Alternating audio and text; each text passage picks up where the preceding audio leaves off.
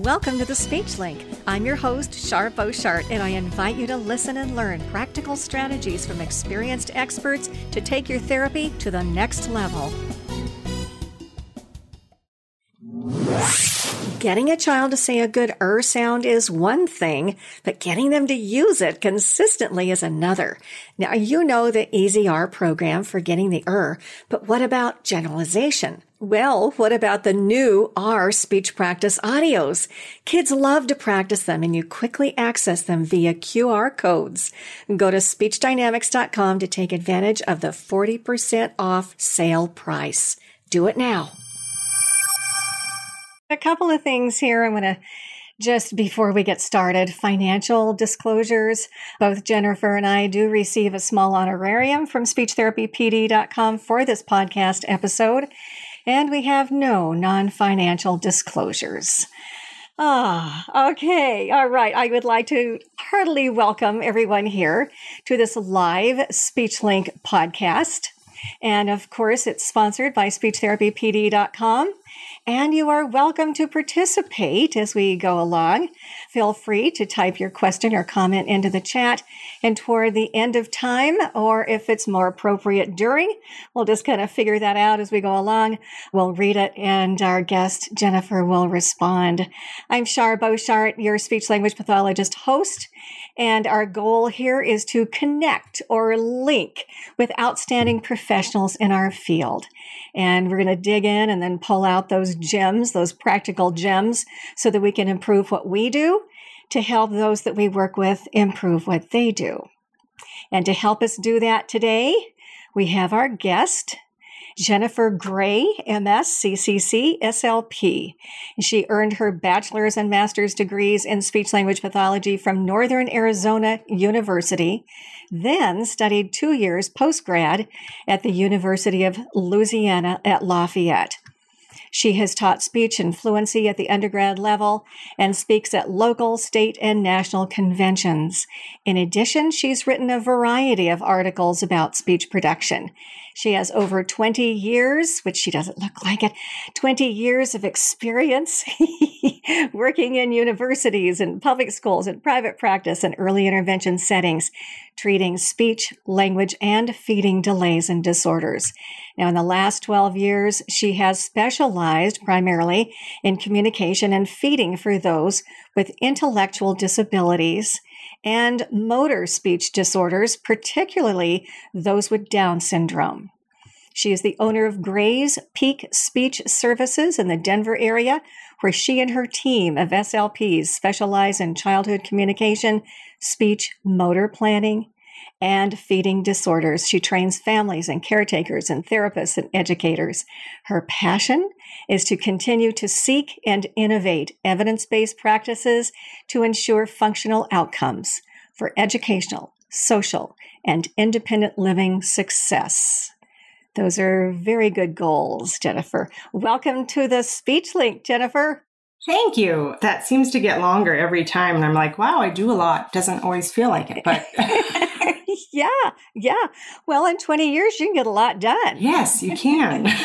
Yeah, it is amazing. It is amazing. Well, I'm just so excited that you're here, and you are talking with us today about individuals, basically toddlers to adults with Down syndrome, and you're going to talk with us about speech clarity and probably a few other things too.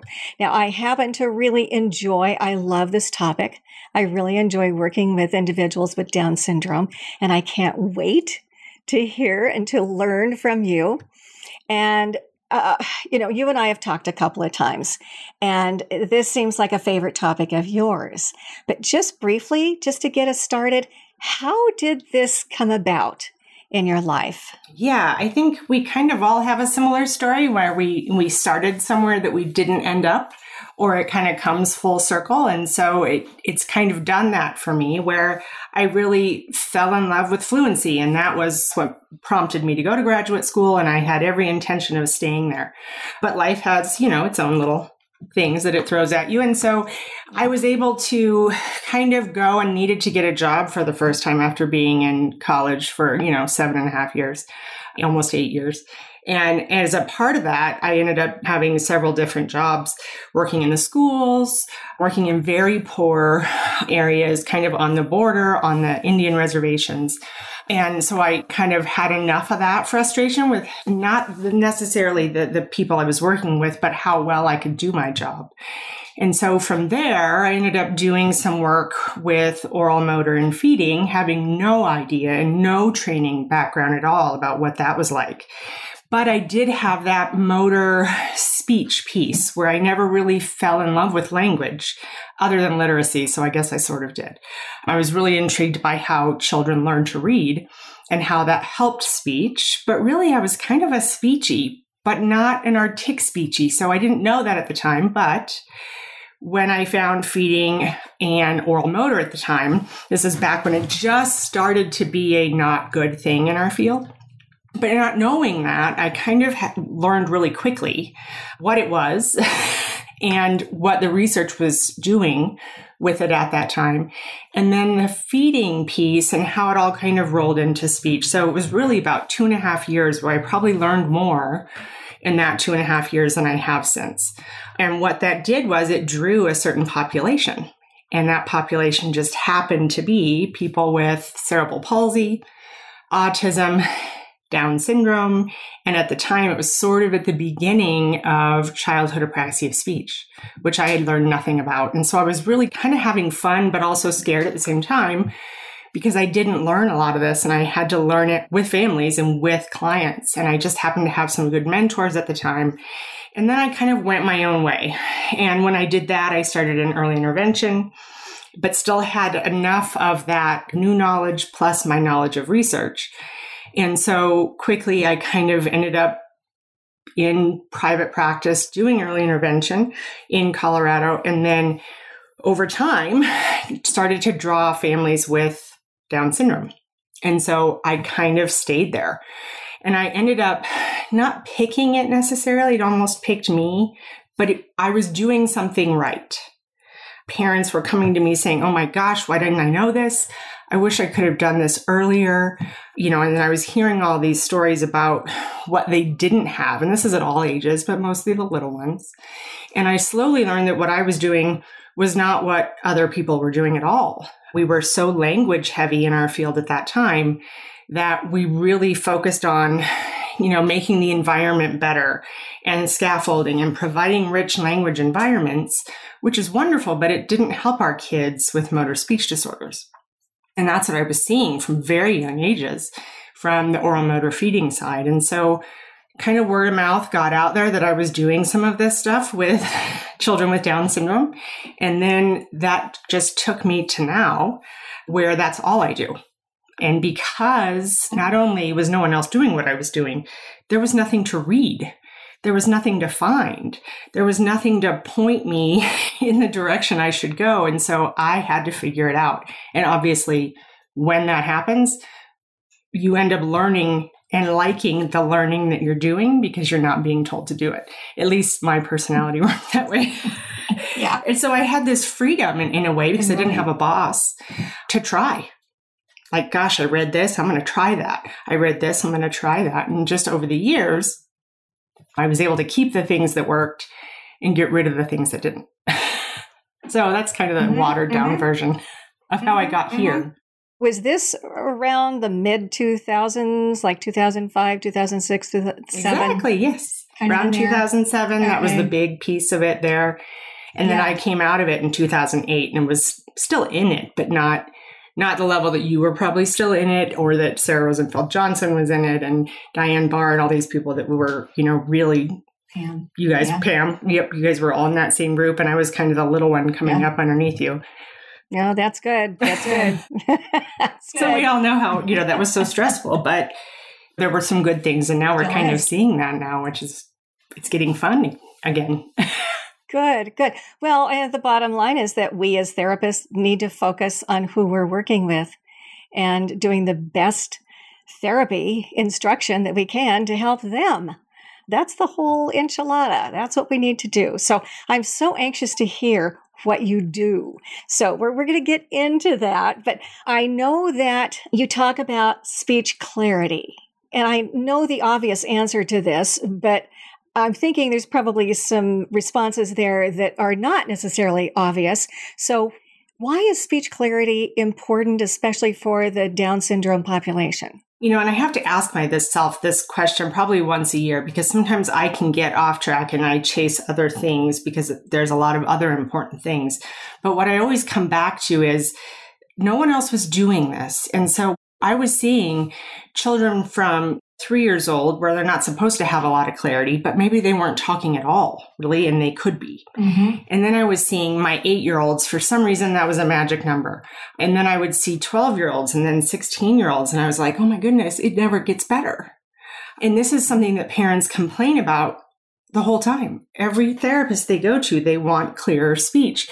But rarely do we do that, right? Because we have that rich language background, or we're working in the schools and we have all those language goals.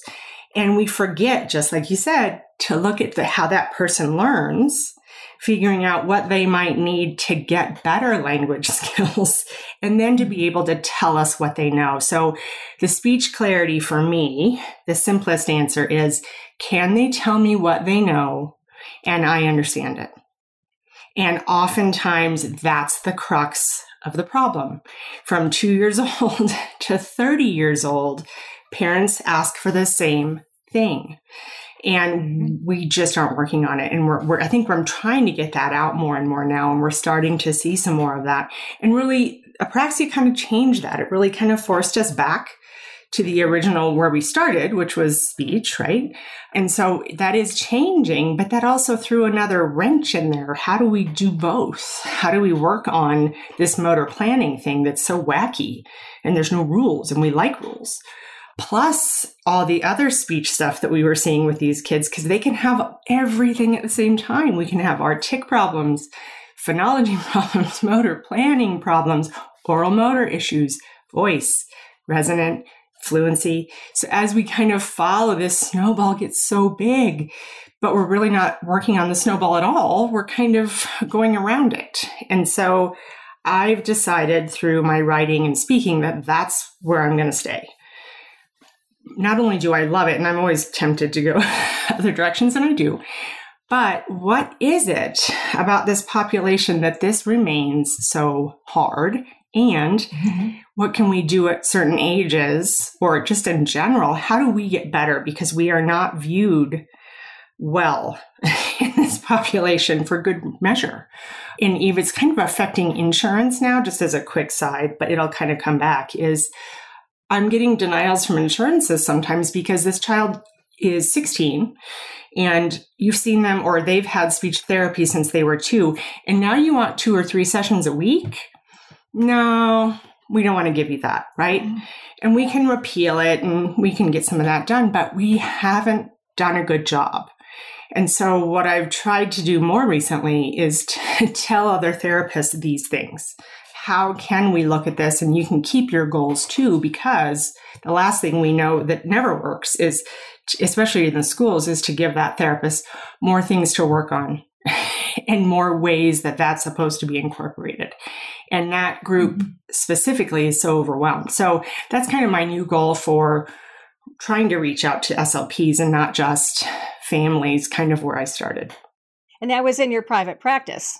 Yes. So this is through early intervention, and then my private practice is the speaking side. So you've had good success through the years with those early intervention kids and the preschoolers and early elementary? Yes. Yeah. Good. That's very exciting. That's very just getting them ready to do what we need them to do and to use their voices. And that's a big piece. We're going to take this step by step. Are there barriers to, obviously there's some level of barriers. You were talking about, we just don't get in there and remediate these kids, especially early on. So there's something going on. What are some of the barriers? The other reason I use the term speech clarity is communication. That word right there, we're going to work on communication. That's the barrier, because these kids are extremely good communicators. It's really rare that we have trouble understanding what a young person, either going into pre-K or K or first grade, they're so good at other ways of communicating without using speech that we don't notice that they haven't done it. Their facial expressions, their ability to use gestures and sign language, and they're smart and they're sneaky, and they can kind of, one of the stories I tell is that I would get a lot of hugs in therapy. We'd be working on something and they'd reach over, give me a hug and be like, oh, thank you. Until it finally hit me, wait a minute, you're trying to get out of this. And so having to teach parents that right there could have been a sentence. They manipulate, right? That's what kids do. Or they make a funny sound and the parents are like, okay, I'll change it. And the parents know exactly what they want without them ever having to use a word. And so that's a big piece of what I do in the beginning. But, as a parent, I could say this to someone else that's not my child. But when I became a parent, it obviously was like, oh, I get it now. And so how do we help parents realize that speech is different than communication, and it has to be practiced with extreme repetition? So I would say that those two things are the biggest early barriers to speech. So are you saying that our Down kids are communicating, and that we need to focus on their communication style? Yeah, and making it a little bit more the way it needs to be. Can we make that funny squeak sound at school and everyone knows what I mean? Can I pull my neighbor's hair because I want them to play with me, but I also have some sensory needs, and so that's just what I do? How do we early on help children understand that they can do it differently, that they can do it better? So instead of that sound, that growl one, that one's pretty common with kids. Usually the growl means no. Right. Okay. But the other piece is knowing why they're doing it. Okay, well, they're doing this communication. I know exactly what they mean. What should they do instead? And oftentimes it can be using a sign if they're not doing that. So you kind of have to go. It's not that we don't use sign language or AAC. We use all sorts of ways to get children to communicate. But I have to constantly remember that, hey, we can use our speech too, because by the time, if we wait too long, that gets even harder and harder to start. And so I think that might be where we kind of derail a little bit, is hanging on to some of those alternate communication modes without also incorporating the speech piece and making that just kind of an expectation. Because we have seen kids who can do that really well when it's required. And obviously it needs to be required every day, not just, at a couple sessions a week. Now, we have a couple of comments here.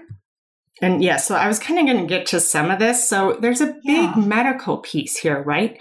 Okay. And I've started to talk a lot about this in my courses because our kids, they don't just have this diagnosis. They have hearing loss.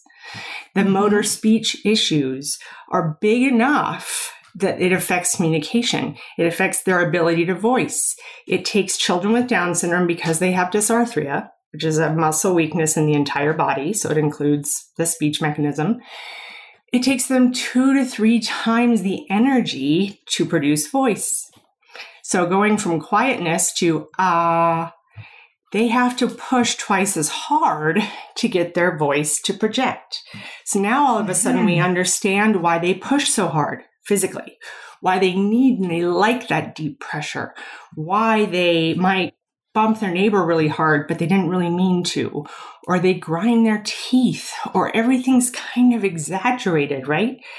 And that's the dysarthria. And so then we have kind of that dysarthria, the hearing loss. We might have some feeding issues, reflux issues. We're learning now with a lot of the medical research that's kind of trickling down that their oxygen levels are always low. So they're always kind of half here. Almost all children with Down syndrome have sleep apnea. They haven't slept well ever. And now we start to look at these behaviors that we used to think were part of Down syndrome probably aren't. They're more a problem of sleep apnea or nasal, a lot of that stuff that comes with having a smaller nasal cavity, a smaller palate. That's why the tongue is low and out in front. So we can get to some of those early things, not just for speech, but for sleep, for eating, for energy, for attention. And so now this snowball that we talked about before is really big. And now there's like 3. And so it's really complex, but it sort of isn't. If we can go back to what you said before, if we look at each person and what they need, we can know their history. We can know maybe why they're having those difficulties in those different areas. And so I do a lot of education for parents. And even if they know that this is part of the syndrome, we sometimes have to remind them, hey, how are they sleeping recently? Kind of a big topic now is the tethered oral tissue. Is that going on? We can get our tonsils and adenoids removed, but they can grow back. And so we kind of have to keep a finger on a lot of that medical stuff. And if we can remember that that's there, we'll then be able to better problem solve what that child needs to reach that goal. So I saw some of the comments that were based on hearing. There was oral motor. Yeah, and hearing fluctuates, right? We could do a whole hour just on hearing. So a lot of parents will say, oh, yeah, his hearing's fine. He was just checked. But they may not have had great hearing. And we don't know, because along with dysarthria comes that high pain tolerance, some people call it, or lower registration. So pain, they're used to pain. They're used to not feeling good. And so we often don't realize they've had a hearing loss, or we go to the doctor and we're like, oh, we have a perforated eardrum, or we have some other type of hearing loss that we just didn't think about because we assumed it was conductive. So depending on kind of where you live, we're good at catching those things, but we have to remember it fluctuates. It comes and it goes, even as they age, because their ears are smaller. The canals are smaller and they're windier. So the fluid doesn't drain necessarily that would for you and me. So a child who has a simple allergy or tiny cold, that's going to affect their resonance, obviously, but it's going to affect their eating, their sleeping, because they're almost going to gasp for air because they can't necessarily modulate airflow well. But the breathing, chewing, swallowing thing is tough, or running from here to mom is tough. It's no wonder that these kids have shorter MLUs, which we used to think was a language problem, right? A lot of the time it's an air problem. And how do I modulate? Respiratory. Right. So respiratory and the oral motor piece. How do I modulate the exhale of air so that I can say about 12 to 15 words at a time like I'm doing right now? Our kids can't do that. They don't have the feedback in their bodies to do that. And so oftentimes they throw, Mom, now, go. And after every word or 2 words, they have to take a breath. And so that's really going to disrupt our ability to say more words at a time. And that rhythm of speech, they kind of don't have. They kind of have their own accents, if you will.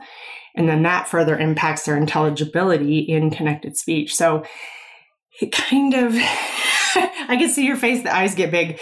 Yeah. So that's kind of why I've hung out here, is because it does seem like a lot. So how do I get this out there so that we can kind of look at it without feeling like we're drowning?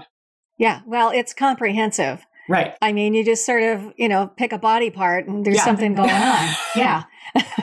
I mean, respiratory is a huge issue. Now, you talked about respiration. Is it the lungs, literally? Is it, the size of the trachea and so on? Does that have a factor? Or is it just the muscles around it that provide support? Because we know that there's the hypotonicity with our Down syndrome population. I mean, what is that? Because that respiratory piece is hugely important, for carrying all of the language, and the expressions that we want to make. So what is that? And how do we know? Can we parse that? Or is there a professional that knows about that kind of stuff that we can investigate? Do you know what I'm saying?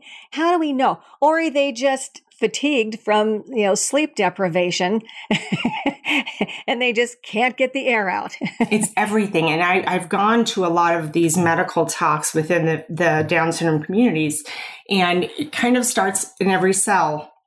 As terrible as that is to say, but they have their metabolism. So they metabolize oxygen differently in every cell of the body. That's why we have obesity without heart disease, obesity without diabetes. There's all these neat things that if I can say that, neat. But T21 is now being studied by the medical profession, and it's kind of trickling down and it's answering some of these questions. So most kids are born with a cardiac and pulmonary problem, right? So we have the holes in the heart when we're little. That always affects how you use air. But your body also isn't metabolizing oxygen the way ours does. So it starts that basic. And depending on how health progresses in terms of getting colds, RSV, why COVID was so scary for this group, or is so scary. What's RSV? RSV? Respiratory, it's I'm going to go blank now because I don't have it exactly, but it's a common viral infection that kids get in the lungs when they're little, like whooping cough. Some of those that are, we know they're serious, but they're not huge. But they can go through a lot of this when they're tiny. And so depending on how sick they were when they were little, a lot of our kids have higher incidences of leukemia. But their prognosis is extremely good compared to typical children without Down syndrome. Respiratory, thank you. Somebody just said it. Respiratory. It's a virus that a lot of kids get. It's a virus. Okay. But it can really be dangerous for our kids. And so what a simple cold, a simple respiratory virus can really, it's dangerous. And so a lot of our kids are on oxygen kind of from the time they come home or from the day they're born, even if they're born full term. I mean, there's a huge, you can read a lot about this stuff in terms of someone to go to. I think if you know the medical history, these are some of the things that you want to ask in that first time, right? If it's not on your forms, I have, a list of things that I will ask to know the medical history. Do they have oxygen at night? You may not know this, but a lot of our kids have oxygen at night or they have CPAP just to keep those levels up. A lot of families have the little finger or the foot monitor, the toe monitor at home so that they can keep track of that. Or you're going to notice if a child has a cold, a lot of our kids are really gooey. They're just kind of snotty and gooey from the beginning. And I think that the awareness has gotten better because I used to come into a lot of homes, or they would come to me and I'm like, whoo, we can't do much right now until we get this cleared up. I can't help this child with oral motor, feeding, or speech because they're always stuffy. They're always they can't breathe. So they can't even do this suck, swallow, breathe well, much less adding eating and feeding and learning and running in there. And so it really does kind of snowball to all of those elements. And then they start to get better. So when I started, I used to keep reading the same thing over and over again. They talk best, or they start talking, which isn't true, but that's how it's written, around 6 to 7 or 8 years of age. And I remember thinking, what in the world? That is so not true. I can get a kid to talk before the age of 1. What is this? Well, I think it just wasn't updated. I think that that's true because by the time they get to that age, a lot of that medical gunk is over. Teething. Yeah. Teething lasts a really long time. And they get their teeth in funny orders. They might get their molars first, which I always like because it kind of keeps the tongue away from the front of the mouth. But teething can last years, 5, 6 years of age. We're still dealing with teething and the drooling from teething and the pain and the throbbing. And so put that in there with reflux, which is extremely common. And reflux is common because it's muscle weakness. Okay, so that's with the primary dentition? Yes. So then what happens with the secondary, the adult teeth? Once those little babies are gone, it gets much easier. Now, they might have some missing teeth. So they might have a lot of dental work. There's a lot of people looking at, can we expand that palate? And we would do it when they got older. And now we're looking at doing it when they're potentially younger. And does that have an effect? I think we're done doing some of the, kind of the archaic things with, cutting the tongue and things. Oh, thank you. I had a couple of kids that had if here's the tongue, they took out that section and then brought the edges together. And it didn't work. Really? No, it didn't. And it was just a horrible thing to do to a little person. Macroglossia is extremely rare, even in the Down syndrome population. It just appears bigger. One, they have low tone. right? That hypotonicity. And two, the palate is smaller. So the top of their mouth is smaller, so there's less room. So everything appears bigger. We know that now. We also know they have that jaw jut, right? That open mouth posture, which is a breathing issue usually. And then we have a lot of jaw sliding and jaw jutting, right? Because we have a lot of tongue thrusting. So that tongue thrust, I've really never not seen it. It's still kind of common to say, oh, we can't say that's a part of Down syndrome, but it is, because the tongue that's really kind of its path when the mouth itself is slower or weaker, not slower. But we're getting better with that. But we are looking now, what happens if we expand that palate? Would that help? Probably, but I think that the research there is still kind of up and coming. If I could interject something here, something that I learned a while back is about craniofacial bone growth and looking at kids with Down syndrome. I mean, you have the vertical growth, and then you have the width. You also have the length, like from back to front.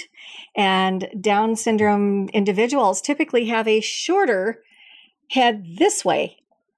And so that makes sense that you're going to see more of the tongue because they have less space this way as well as this way here on top. So it's like, what do you do with it? Yeah. And then the jaw keeps growing, right? So this piece here can keep growing until what? I think it's 18 to 23, depending on what you read.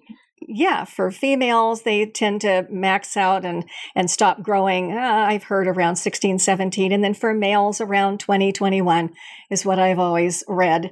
But yeah, and so everything continues to grow. Yeah. So we're hitting this analysis piece, and it's pretty comprehensive. Before you go on, keep your thought.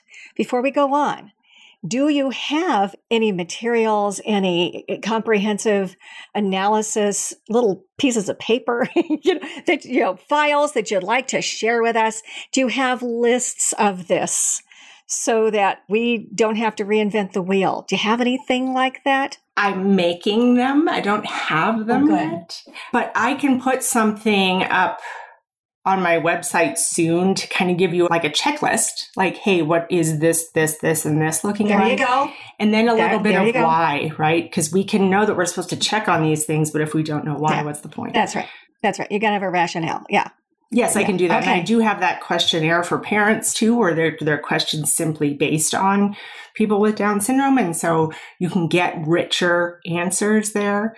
And I've just kind of absorbed these over the years, but I'm just now starting to finally put them out there so that people can have something to use rather than go out and read all the references that I gave them. Yeah, because this is huge. And they really are a comprehensive analysis job. I mean, we're not just looking here.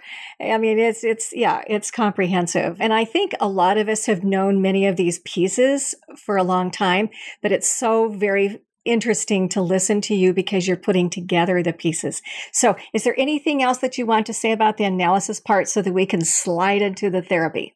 Just figuring out why they're not using their voice or what happens when they do use their voice. And by voice, I mean speech. But I am looking more, we'll talk about voice in a little bit maybe, but are they trying or learning or expected to communicate orally in addition to all the other ways that we are exploring, right? Because we have to do that analysis and then we have to explore to find what works. And not only what works for the child, but what works at home. And so that's kind of another layer, and then that can get us into treatment. But knowing the medical piece, remembering that speech is a part of communication and a part of language development. And then I'd even throw in, when I make this, you'll see it, but how do they learn? What do we know about the way they learn so that I can choose my materials better? And I have a big piece on that. For if you know how they learn, it becomes very simple to know that this will work and this will not. So how they learn, and you're talking in general terms, or how they learn about communication, or how do they learn like moving into their ABCs? All of it. All of it. Yes. They have an intellectual disability, right? This is the category we have. And that's being challenged here and there because there's so much going on. But basically, they learn differently. They have strengths and weaknesses. And I'm using the proverbial they we're not supposed to use. But when we do have a common diagnosis, some of this is true. And we just throw away the little ones that aren't. But in general, they learn best visually.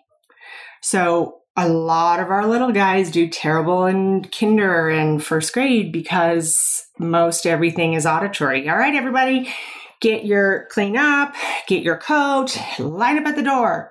And our kids go to the door, right? Yeah. Why is that? Yeah. Or they're not paying attention, and now we got 504 plans and they hit their neighbor, right? But really, they don't learn well just with auditory information, and they have a heck of a time with executive functioning and short-term verbal memory. Mm-hmm. So all that language that was given auditorily, they just heard the last one or the first one or the word they like, right? Yeah. Or the one they know. Yeah. And so if you don't know that, you're going to assume the child can't attend and they have behavior problems. But that would be a mistake. Yeah. And that's usually what happens. Jennifer, we do have another question. You can probably see it. It says, if a kiddo is dealing with these respiratory, hearing, oxygen, etc. issues, do you delay therapy until it's better? No, you can't, because it'll come back. It's a part of life for these kids, and oddly, they're used to it. I can't tell you how many times I've seen a kid be sick on top of going through treatments for leukemia. They're troopers. They really can power through in a way that maybe you and I couldn't. But we also have to remember they're doing that. And so in a way, they're almost bilingual or trilingual in terms of what they have to manage to communicate, but don't wait. We know this from early intervention. Waiting is about the worst thing we can do. Now, of course, if they're in the hospital, I've done therapy in hospitals through teletherapy, but what can the parent handle? Seeing you once a week, twice a week, 3 times a week isn't going to do much. Just isn't. So we have to train who they're with. If you can train who they're with, give them nuggets, give them very clear things to work on that are fairly simple, but the child needs to learn. Yes, you can, but you may not do what you would do with a child who was healthy at the same age with the same diagnosis. So yes, we can still continue to work with them. Okay. All right. Good. Well, let's move into therapy, and I know that in our title, we have the word clarity. So should we sort of just zero in on that? Where would you like to start with your therapy piece? So I said before that oftentimes our kids have more than one speech diagnosis. We might be having articulation, phonology, motor speech. We oftentimes get questions, okay, well, which one? Do I work on this sound? Mom says he doesn't say this sound. I'm going to work on this sound. I'm going to say this, and it's not liked oftentimes. Don't work on sounds. When you listen to this child talk, it's not the sounds. It's not never. It is a little bit in the beginning, but it's not. It's the way it's all put together. And so obviously we work on sounds. You can't not, but there's some really fun research coming out on vowels with this group. And one of the biggest treatments is using melodic intonation, right? Stretching our vowels out, right? We know that with motor speech, we have vowel problems. Oftentimes it's not the sound. So if you work on TH or you work on F, I have a bunch of funny stories. It generalizes weird and it stresses everyone out. Because remember, they can't remember those little things at the time that they're talking. And so one of the things I always say is, how do we know we're getting better then? How do I know what to work on and then show that we've improved? What can the listener attend to? Are they attending to how the child said what they did say, or are they attending to what the child said? If we're attending to how the child said it, we need to sit there, record your sessions, and watch it back and watch it back, watch it back. Try to figure out what's going on there. And it sounds boring, and it is, but I can't tell you how many aha moments I've had where I'm listening and I'm like, oh gosh, it's resonance. The whole thing is resonance. Their jaw is all over the place. I mean, simply give yourself a jaw jut and say your name, Jennifer Gray. That's okay, maybe, in one word or 2 words, right? But now try to say a sentence with your jaw forward. And maybe have an odd S and an odd R and an odd TH, right? So we kind of have to listen to what's going on in the signal. And we obviously, we'll separate things by syllables and by words. But how close can we get without working on sounds to having better intelligibility? And that's kind of where we want to start. So oftentimes we'll have little ones that can say all the words on the GFTA with a couple errors, right? And yet still don't have a clue what they're telling you outside of one word. And sometimes even one word is hard. So we got to look at those super segmental stuff. So here's where we get into voice, resonance, fluency, rate, pitch, loudness. They have really odd prosody. They don't time syllables right. It's so interesting. Yes. And so our barriers between syllables, our barriers between clusters, it's all goofy. And so they may say something with the accent in the wrong spot, and you're not going to have any idea. The only example I can think of really quick is a child who had family in Maryland, and it took me weeks to figure out what that word was because she said it is Merlin.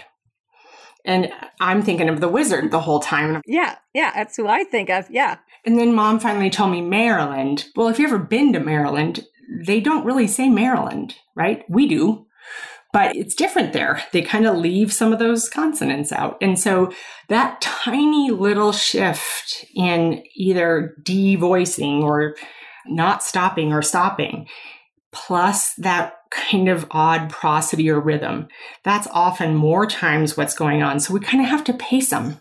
If you change your voice purposefully by yelling, talking louder, whispering, singing, you cannot make weird mistakes. Intelligibility gets better because all of a sudden we're slowing down. You can't tell a kid to slow down. What does that mean? We have to slow down and we have to sort of overemphasize what we say so it works.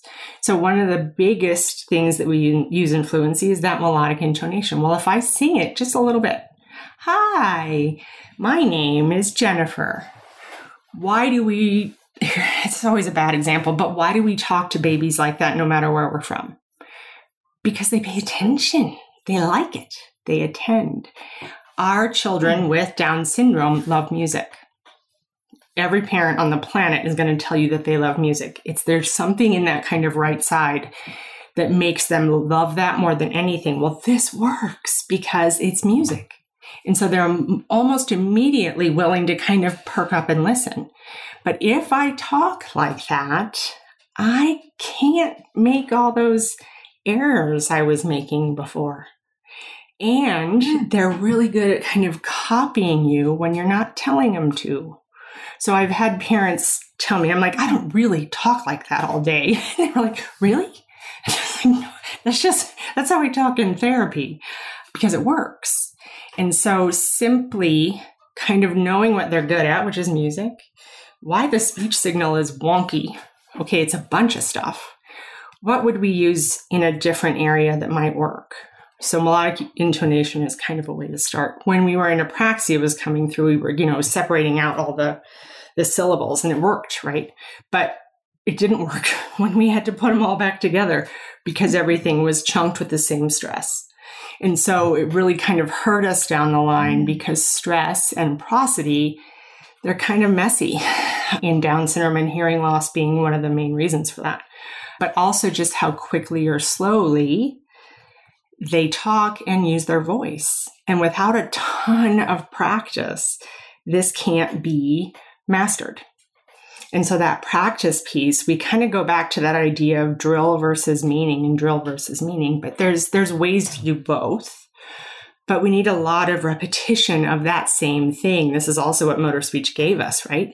All of a sudden, we knew that saying it 3 times helped. And so now we say it 3 times and we kind of move on to the next thing we're going to say 3 times. And then we can kind of master that and that feeling of speech. They don't know what it feels like. They don't know what their voice sounds like. And so that feedback loop that's so inhibited, the only way we can get that better is they need to talk more. How do we use speech more when they're not really good at it? We go to the second one. So if we're looking at the voice and the suprasegmentals, because our kids are visual learners, they can learn to read very, very young. They like pictures, so we can use PECs and AAC systems. But because I'm trying to stay on that speech side, reading works really well for me. And now we know that we can get very young children to read that have Down syndrome, assuming, we have all the right pieces. But reading it's basically a pacing board. It's a way to talk without having to retrieve information. So I can read, my name is Jennifer, and I can say it. My name is Jennifer. Easier than trying to remember the 2 words that come before my name. Wait, was it 3 words that come before my name? How am I supposed to say this? And so I just say my name, right? And then we go back and no, that's not what you're supposed to do.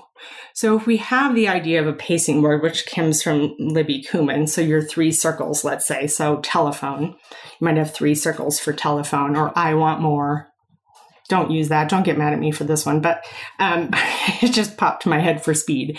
But if I have 3 circles, I know I want more. I'm more likely to say I want more if I can see the circles. But if I can read, now imagine, I don't need circles. I just need words. There you go.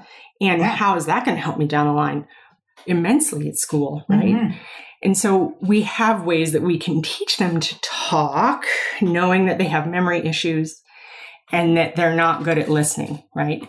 So knowing some of those things and then going after it. Really, if you come out of here and just know they have medical stuff you got to be aware of, trying to change how the voice is actually produced and how voice is produced. And then knowing that, hey, they're visual. So really, I should be using something that's visual, but also something that's interesting to them. So your worksheets, not very good unless they're super simple. I think there's a lot of people that are thinking that worksheets may not be the way to go for a lot of kids. So as far as worksheets, you're talking about paper pencil kind of stuff. Yeah, the stuff that you would get from Super Duper that you've copied for the last 20 years of your life at the school. Yeah. But remember, visual stuff is good. So I was doing teletherapy before COVID. And so mostly just to get to people who couldn't get to specialists. But what we have learned through teletherapy and the materials that have come out now, what we can do over a screen is amazing. And so another thing that I'll do with my little ones, heck, I do it with all of them. But one of the first sessions I ever have will be pictures that I have the parents send me of their family. That child is going to talk and tell me about who's in those pictures before the silly pictures I picked off the internet from my Super Duper cards or whatever.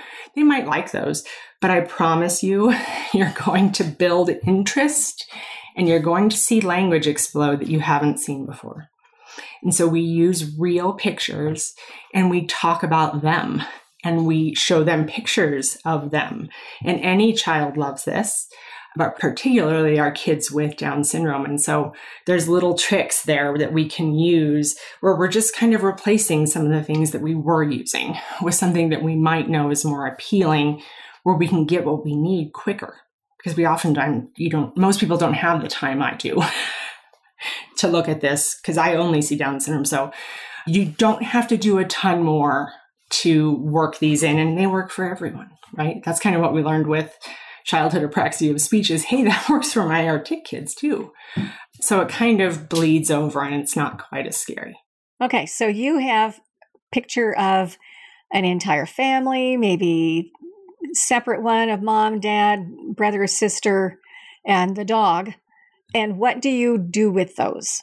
I steal from every other program I can find for children with Down syndrome or not with Down syndrome. So one of the first ones I ever saw were some of the Lakeshore learning materials with the books they have with your carrier phrases. So the carrier phrase starts the same and the picture changes, right? The noun changes. I see a dog. I see a tree. So we learn the I see ya as a music, right? Okay. But now it's my mom and my dad and me and my dog and my cup and my chair where I eat. And I'll usually drink, it's really a Shutterfly book. Think a Shutterfly book, but if you're doing teletherapy, you can use PowerPoint.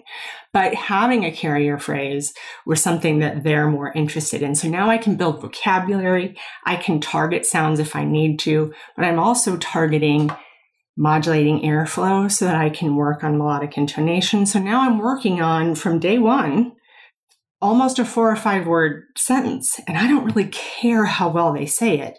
But if they're trying and they're liking it, it's amazing. And I can plug some other reading courses that do this brilliantly too. The one I'm using more recently is called So Happy to Learn. And the person who has created it was a special education teacher. I hope I get that right. She's not an SLP, but she was tasked with helping children with Down syndrome learn to read. And so a lot of what I was already doing, she does too. And so it was kind of fun. And so I'll take some of her stuff and build it into my ICEA books, right? And just that repetition of doing it over and over again, that musicness of it, she adds in like a wand or a pencil so we can point to each word as we go. And this is extremely powerful for these kids. And it turns out that I can do all of this, all of my goals within a book. I heard the name. She calls herself Mrs. Brown. I just forgot her first name. That's the author of So Happy to Learn? Yes, I think okay. Mrs. Brown. But her program, So Happy to Learn. Oh, we can Google that. But a lot of the reading programs are kind of like this. And so my personal book, you'll see it in the research, is called a personal book or an autobiographical book. So first session is I might have 3 or 4 pictures from mom.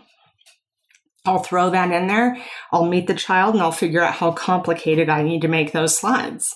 And I can immediately get a language sample almost because they're into it. And then I do certain things in therapy, like leave the book out. I can't tell you how many times parents will come back to me and be like, oh my gosh, she sat down in the corner for an hour and read the book to herself over and over again. Grandma came over and she took the book to grandma because all of a sudden she was empowered. She had a way to communicate, and it didn't involve a computer grandma had to learn, right? It's a simple thing. And actually, the first one I ever saw was a potty training book a mom showed me. He brought me the book, and I was like, what is this? Made out of construction paper. Pipe cleaners were the bindings. She had laminated it, and it was every step from I'm playing with my toys to I'm washing my hands. From an OT, of course, they always have the best stuff. And it had a sentence on each page of what he was doing on each page. And he potty trained this way. And he was a late potty trainer. It was a struggle. And so I took that. It was so powerful. I took that, researched it, and sure enough, it's a thing, right? And so kind of from there, that's what spurred. I was like, everything came together right there from a field that I wasn't really looking at as much as I should. And then same with some of the learning stuff that you and I go through to kind of help ourselves be better day to day. A lot of that stuff is good too, that we forget that our kids are people. And this is hard. How can we make it less hard? How can we make it that they want to do it and then have, and understand? And it's funny, you think about, well, what about the older kids? Sometimes I'm using a lot of the same things, depending on what they've had prior to seeing me. And it kind of changes as we age too. So a lot of what you're going to learn with the littles, you can still use with your older kids and you just change it based on what they need, either what they need at home, what they need in the community, what they need at school. Yeah, just adapt it. And are they able to communicate what they know? Because this is the piece that people don't understand. They assume they don't know. And I can't tell you how many times parents are just like, the teacher came to me and said she doesn't know her colors. And I'm like, what? She does know her colors. But it was done in such a way that the child froze or hated it, right? But if you bring out your trains, he can tell you the color of every train and the number, maybe even the name. That was just an example that kind of came to me from a kid in my head. But they do know. We just don't always know how to access it. And so this is why your parents always say, he's so smart. I wish people knew he was so smart. Well, they don't know because we don't know how to access it quite as quickly as we want it. And our kids are funny, right? They're funny. And so when you hear that from a parent, it's very tempting to kind of roll your eyes and go, oh, but it's usually true. And we just have to explore it.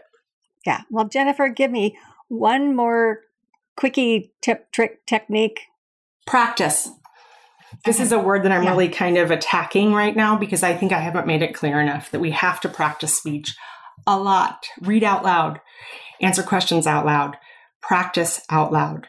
figure out what it is that's making that signal. Terry Brown, thank you. I just saw it. Terry Brown, thank you. Terry, I knew it was a simple practice. Find a way to practice where you're not going to get a lot of pushback. That's also easy to incorporate in your sessions at school, at home, etc. That's not very nice, but there's a bunch of stuff I'm putting out on the internet. I'm doing more courses, and so I go into a lot of these in more depth. Okay. I didn't catch the why it wasn't very nice. I'm sorry. What wasn't nice? It all sounded pretty good to me. To just say practice is kind of confusing. Oh, but no. And you're talking about repetitive practice. You're not talking about, oh, let's just read the book once and move on. No. You're talking about repetitive practice, correct? Yes. And and Terry Brown, if you look up Terry Brown, her thing is teach, don't test. Try not asking a child a question tomorrow for 5 minutes. It's really hard. Yeah. That question thing is a whole thing that I have. It's like, why are we doing that? Do kids think that we're quizzing them? Which is not very nice, but at any rate. And questions are hard for this population. Extremely hard because their executive functioning stinks. Yeah. And so they don't answer the question, not because they don't know the answer, because they weren't sure what to attend to answer. And how long was it from the question to the answer? And so all these little tiny things in there. Yeah. It's lots of little detailed issues happening there that we need to be aware of. And I don't know if we're going to remediate all of that, but you're talking about getting in and I'm going to say teach to their strengths. And then figure out how to get in there to make it meaningful to them. And you have to work on answering questions. So I think I haven't made that clear either. It's not that you don't ask questions. Our kids have to. That's the world. But how do we teach them to answer questions first and then start to quiz them instead of testing them first? We don't want to test them first. Let's give them the answer first, then see if they can answer the question. Yeah. Well, Jennifer, I'm thinking that's going to be podcast number 2. I know everybody is always I know. We just scratched the surface here. Yeah. No, I'm totally serious. I need to have you back, relatively soon, because this is very interesting. And you have a lot of strategies and techniques and so on that I'm sure that we would all just love to hear and to use. So I thank you. Thank you so much, Jennifer, for sharing your amazing and practical insights with us. You are super knowledgeable. And thank you for getting in there and learning all this and researching it and working with your kids and then sorting it all out, because it really is. There's just lots of needles in there in this haystack. Yes. And this kind of prompts me to start to put it together so that other people can learn. Please do. Yeah, please do. It's time. Just do it. Okay. All right. Call me. Okay. Call me. Okay. All right. Thank you so much. Thank you. And I want to thank all of you for being here and for tuning in and for continuing to get the word out about the SpeechLink podcast, where you not only learn about practical information, you earn CEUs. And I greatly appreciate your positive comments and your reviews and your support. And as you may know, the SpeechLink meets every other Thursday at 7:00 p.m. Eastern Time. And the next time that we meet is August 12. Make a note. Same time. And I've got there Sherry Gross, who is an experienced SLP, and she's going to share her knowledge and expertise on selective mutism, real world info and answers for SLPs. Boy, I've had a couple of selective mute kids and didn't know what to do with them. So that's going to be really great, just like tonight. So as you know, when we wrap up, just log into your speechtherapypd.com account, take the quiz, do the evaluation, and print out your certificate. And in a few days, the audio version of this episode will be available for free on all of the popular podcast apps like Apple Podcast and TuneIn and Spotify and Podbean and all of those. And do know that you are greatly, greatly appreciated. And thank you so much for all that you do with your speech kids. See you next time. Bye-bye. I'm thrilled you tuned into the SpeechLink. I hope it was helpful. Just leave a quick review and subscribe to be part of a select group that receives every episode. For CEUs, go to speechtherapypd.com. And for everything else, visit sharboshart.com. There's free materials, articles, books, and my blog, Therapy Matters. Thank you for all you do. See you next time.